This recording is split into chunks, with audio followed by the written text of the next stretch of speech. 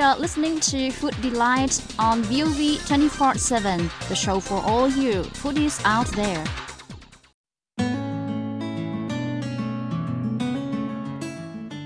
Welcome to another episode of VOV 24/7's Food Delight. I'm Kim Chi, your host.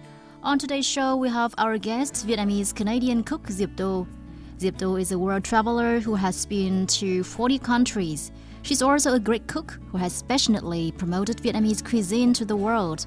We talked to her today about her cooking passion and her recipes. Diệp Tô has conducted many cooking classes in Vietnam and other countries, focusing on Vietnamese dishes, both traditional dishes and recipes of her own creation.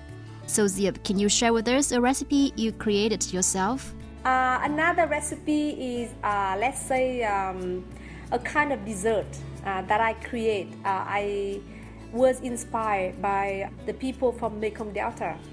Well, I'm really impressed with Mekong Delta cuisine.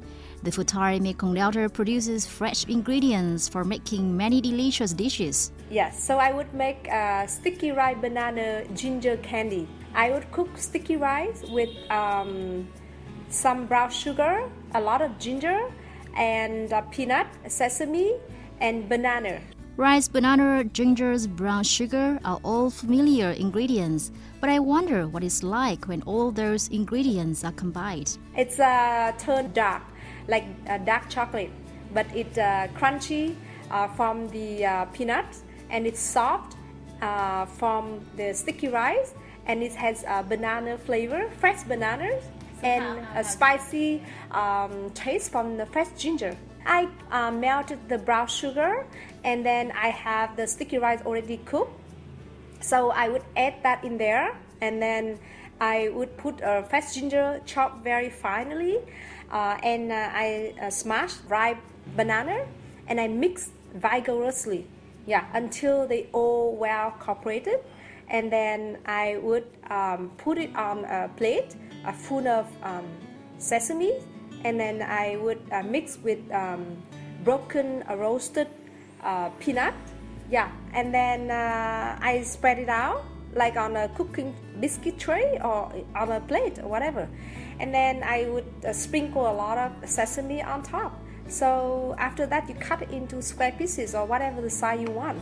And then after 2-3 hours, it's kind of dry outside, but it's still moisture inside. In the Mekong River Delta, especially in Bến Tre province, coconuts are popular and are used to create many different dishes.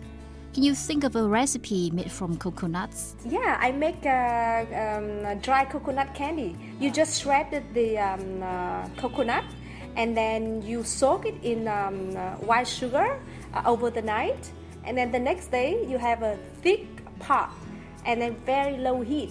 You just, like kind of stir it again and again until the sugar dry out and it coat outside the coconut flesh. And then you just eat it like a candy.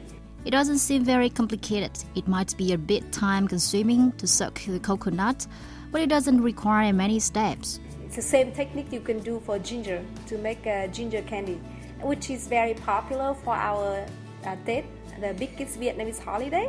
People drink green tea and eat those kind of coconut candy and ginger candy. What factors do you take into consideration when creating a new recipe?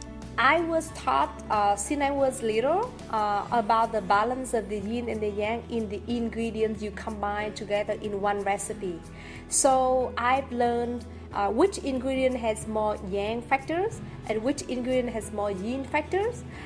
For example, salt is more yang, and then let's say coconut is more yin.